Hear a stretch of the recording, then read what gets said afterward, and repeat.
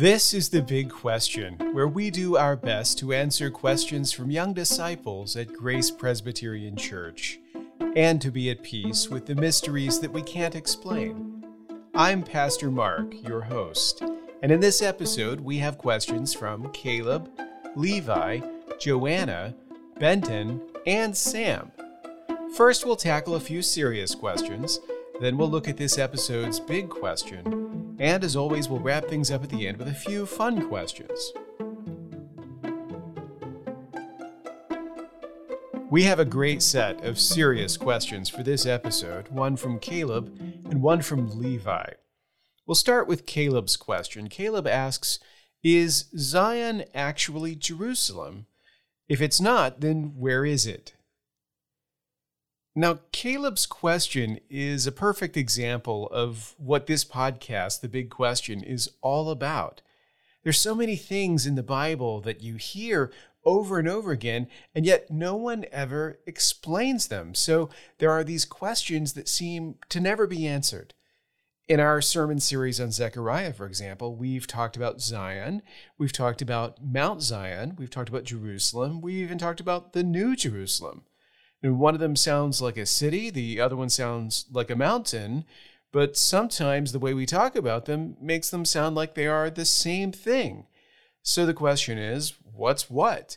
Is Zion the same as Jerusalem? And if it's not, then what is it? Well, long story short, yes, Zion and Jerusalem are the same place. Mount Zion is the hill that the city of Jerusalem was built upon. So in the Bible, you'll often find the word Zion used as another name for the city of Jerusalem. Now here's where it gets interesting. Sometimes Zion and Jerusalem are used, not literally, but symbolically, not to refer to the physical hilltop city of Jerusalem, but to the spiritual land of God, or the people of God. So to keep all of this straight in your mind, all you have to remember is this. The city of Jerusalem was built on Mount Zion, and so the words Jerusalem and Zion refer to the same place.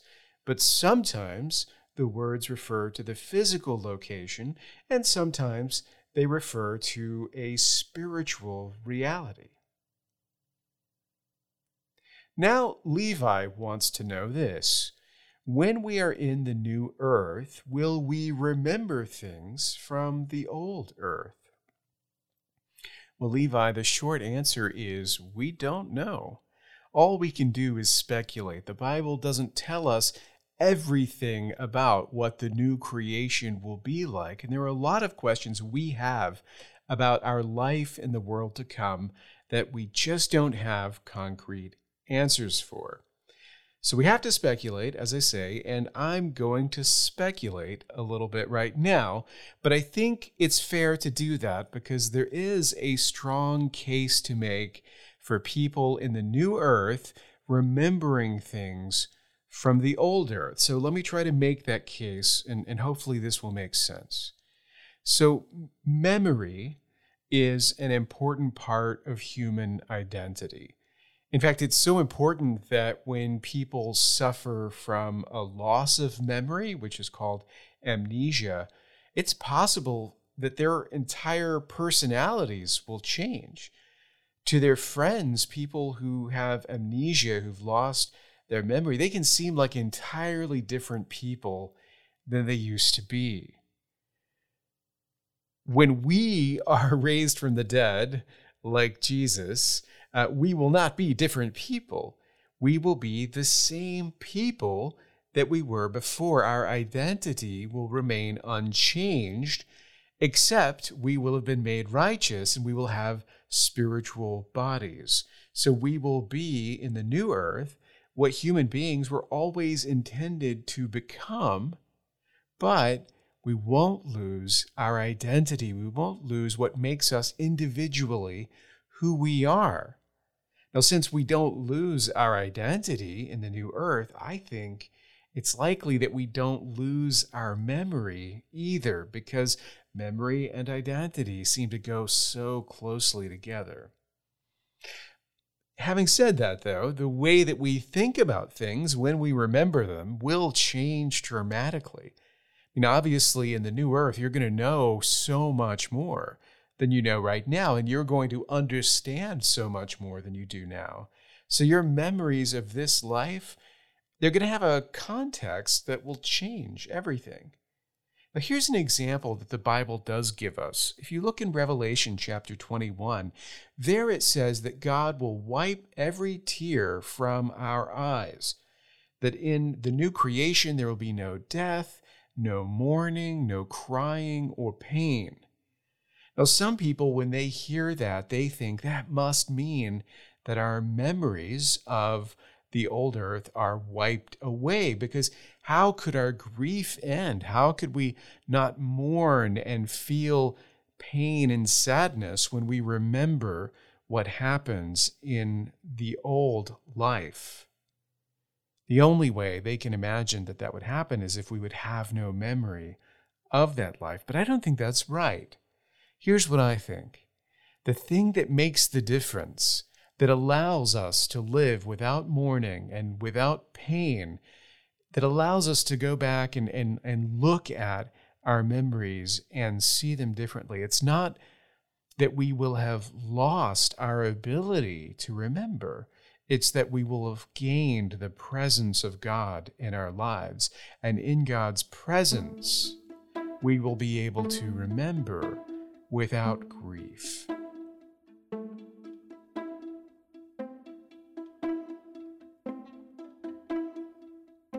Now it's time for the big question. This week's big question comes from Joanna. In the last episode, if you remember, we talked about why there were 4 different Gospels, and now Joanna has a great follow-up question. Here it is. Why do different books of the Bible have different details for the same story? Okay, so last time I said that the 4 Gospels all tell the same basic story, and that's the story of Jesus' life, death, and resurrection. But if you go and read the Gospels, you will find that the way that they tell the story isn't always the same. It's not identical at all. In fact, it can be very different. Let me give you some examples. So Matthew and Luke both begin their Gospels with the birth of Jesus, more or less. But Mark skips right over that, and he starts with Jesus' baptism. So he doesn't talk about his birth, childhood, anything like that. John starts with a theological preface to his gospel, and then he jumps right to the baptism too, just like Mark.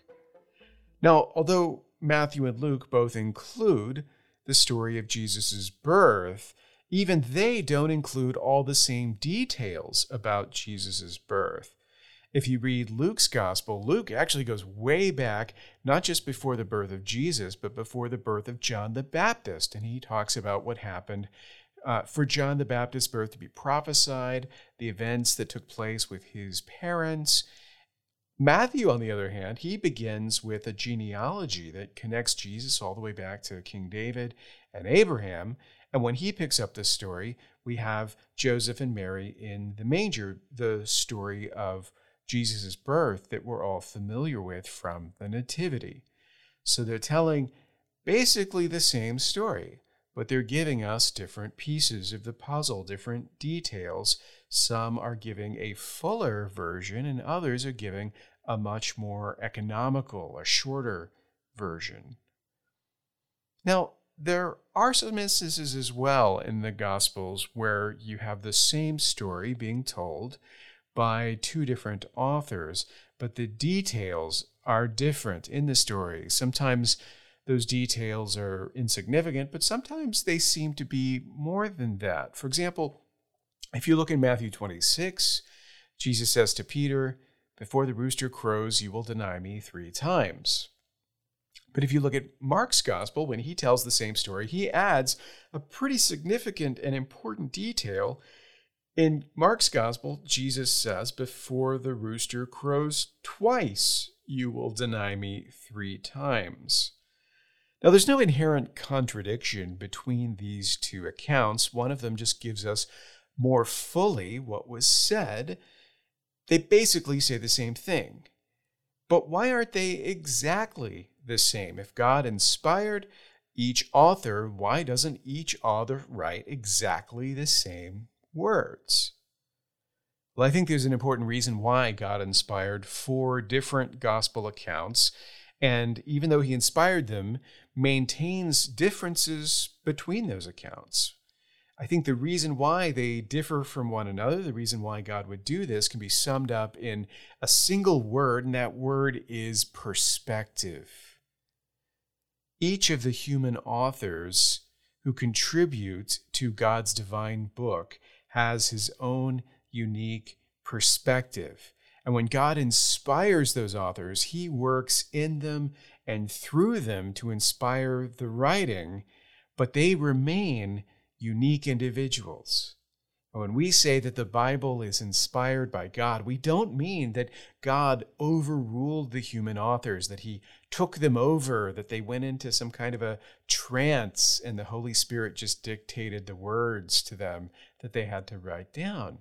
That's not the way it happened. The individual authors each had his own memories and understanding, even their own vocabularies, the words that they knew and the words that they would use. And the Holy Spirit worked through them individually. And so their different books reflect their different experiences, their different levels of knowledge, their different personalities even.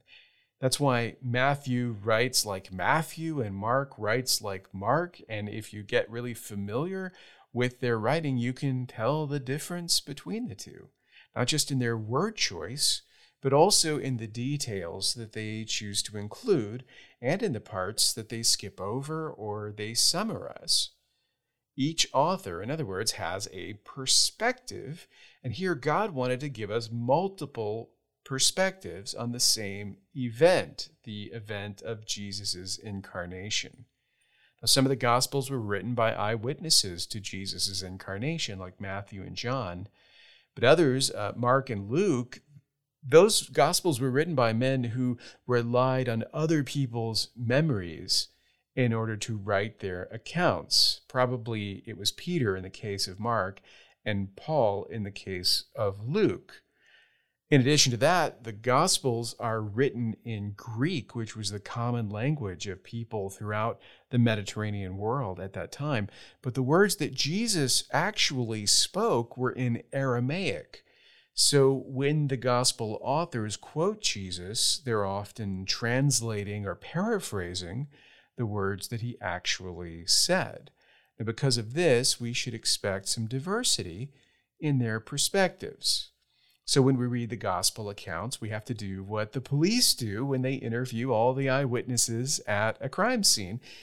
We take those accounts and we look at all of the details and we put them together into a single big picture story.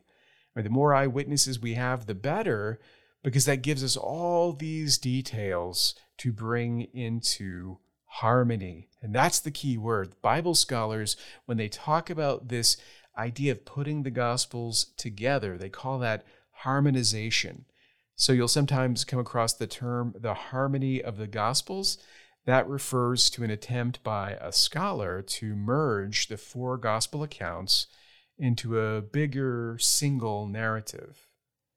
Now, I think that God preserved these different perspectives for a lot of different reasons, but one of them is surely this: to remind each of us as we read the Gospels that God works in all of us, shaping our perspectives, and that even though the way that the Spirit works in me may be different from how he works in you, we are all part of the same big story of God's salvation.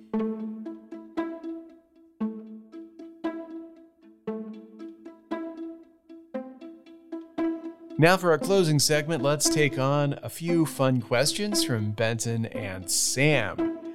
Benton has been studying military history, which is one of my favorite subjects. He asks, what is your personal favorite Civil War battle? Mine is Vicksburg. Well, Benton, here's an interesting story about that. On long road trips, I used to quiz my wife, Lori, by asking her questions like, who's your favorite general in such and such a war? Or what was your favorite battle in this war or that war? And of course, because she wasn't very interested in that sort of thing, she wouldn't always have the right answer. And so I would ask, can you name just one general from that war or just one battle, just to see how much she could actually remember of things that I had told her? Now, that's the kind of fun that you can have with your friends and family when you study a little bit of history.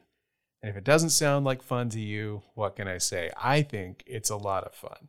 Now, as far as favorite battles go, Benton, I cannot argue with you one bit. When it comes to the American Civil War, Vicksburg is definitely the most interesting and complicated campaign to study and to read about. The historian Shelby Foote wrote a wonderful account of the Vicksburg campaign that's been published as a standalone book called The Beleaguered City. I have this on audiobook, and I have listened to it dozens of times over the years, and I highly recommend it. In fact, one of those road trips where I quizzed Lori over and over again was actually a visit to the Vicksburg battlefield, which is really fascinating because all the different states who fought in the siege built their monuments on the ground. I think Illinois actually has the best of all of them. And there's even a wooden framed old ironclad ship that you can crawl around in when you take the tour. So Vicksburg is definitely a fantastic battle to study. And Benton, I think you should suggest a family vacation to Mississippi sometime to check it out. Now Sam has a question about getting dressed up. He asks, do you like wearing ties? Well, Sam, you've probably guessed that answer already. I certainly do, which is why you see me wearing ties so often. I like neckties and bow ties. Now, in case you're wondering, the big difference between neckties and bow ties is that somebody could grab your necktie and try to strangle you, but if they grabbed your bow tie, it would just kind of untie itself and you would be safe. Now, Sam, if you're going to start wearing ties, I suggest that you learn to tie your own tie. The clip-on kind is definitely easier, kind of like slip-on shoes are easier, but once you learn how to tie the knot correctly, it's a lot of fun to do that. Now, some people think that wearing a tie constricts your neck, and they ask, how can you breathe like that? But you can probably tell that I don't have any trouble breathing when I wear a tie, because you have to breathe to talk, and I can talk a lot. As long as your shirt collar isn't too tight and you don't cinch your tie in too much, you'll be just fine. Well, thanks for listening to The Big Question. I look forward to seeing you wearing a tie soon. Well, that's all for now. Thanks for listening to The Big Question. Until next time, remember, if we're going to find the answers, then we have to ask the questions. So never be afraid to ask, and never be satisfied with easy answers. The truth will always stand up to scrutiny. So until next time, keep asking the big questions.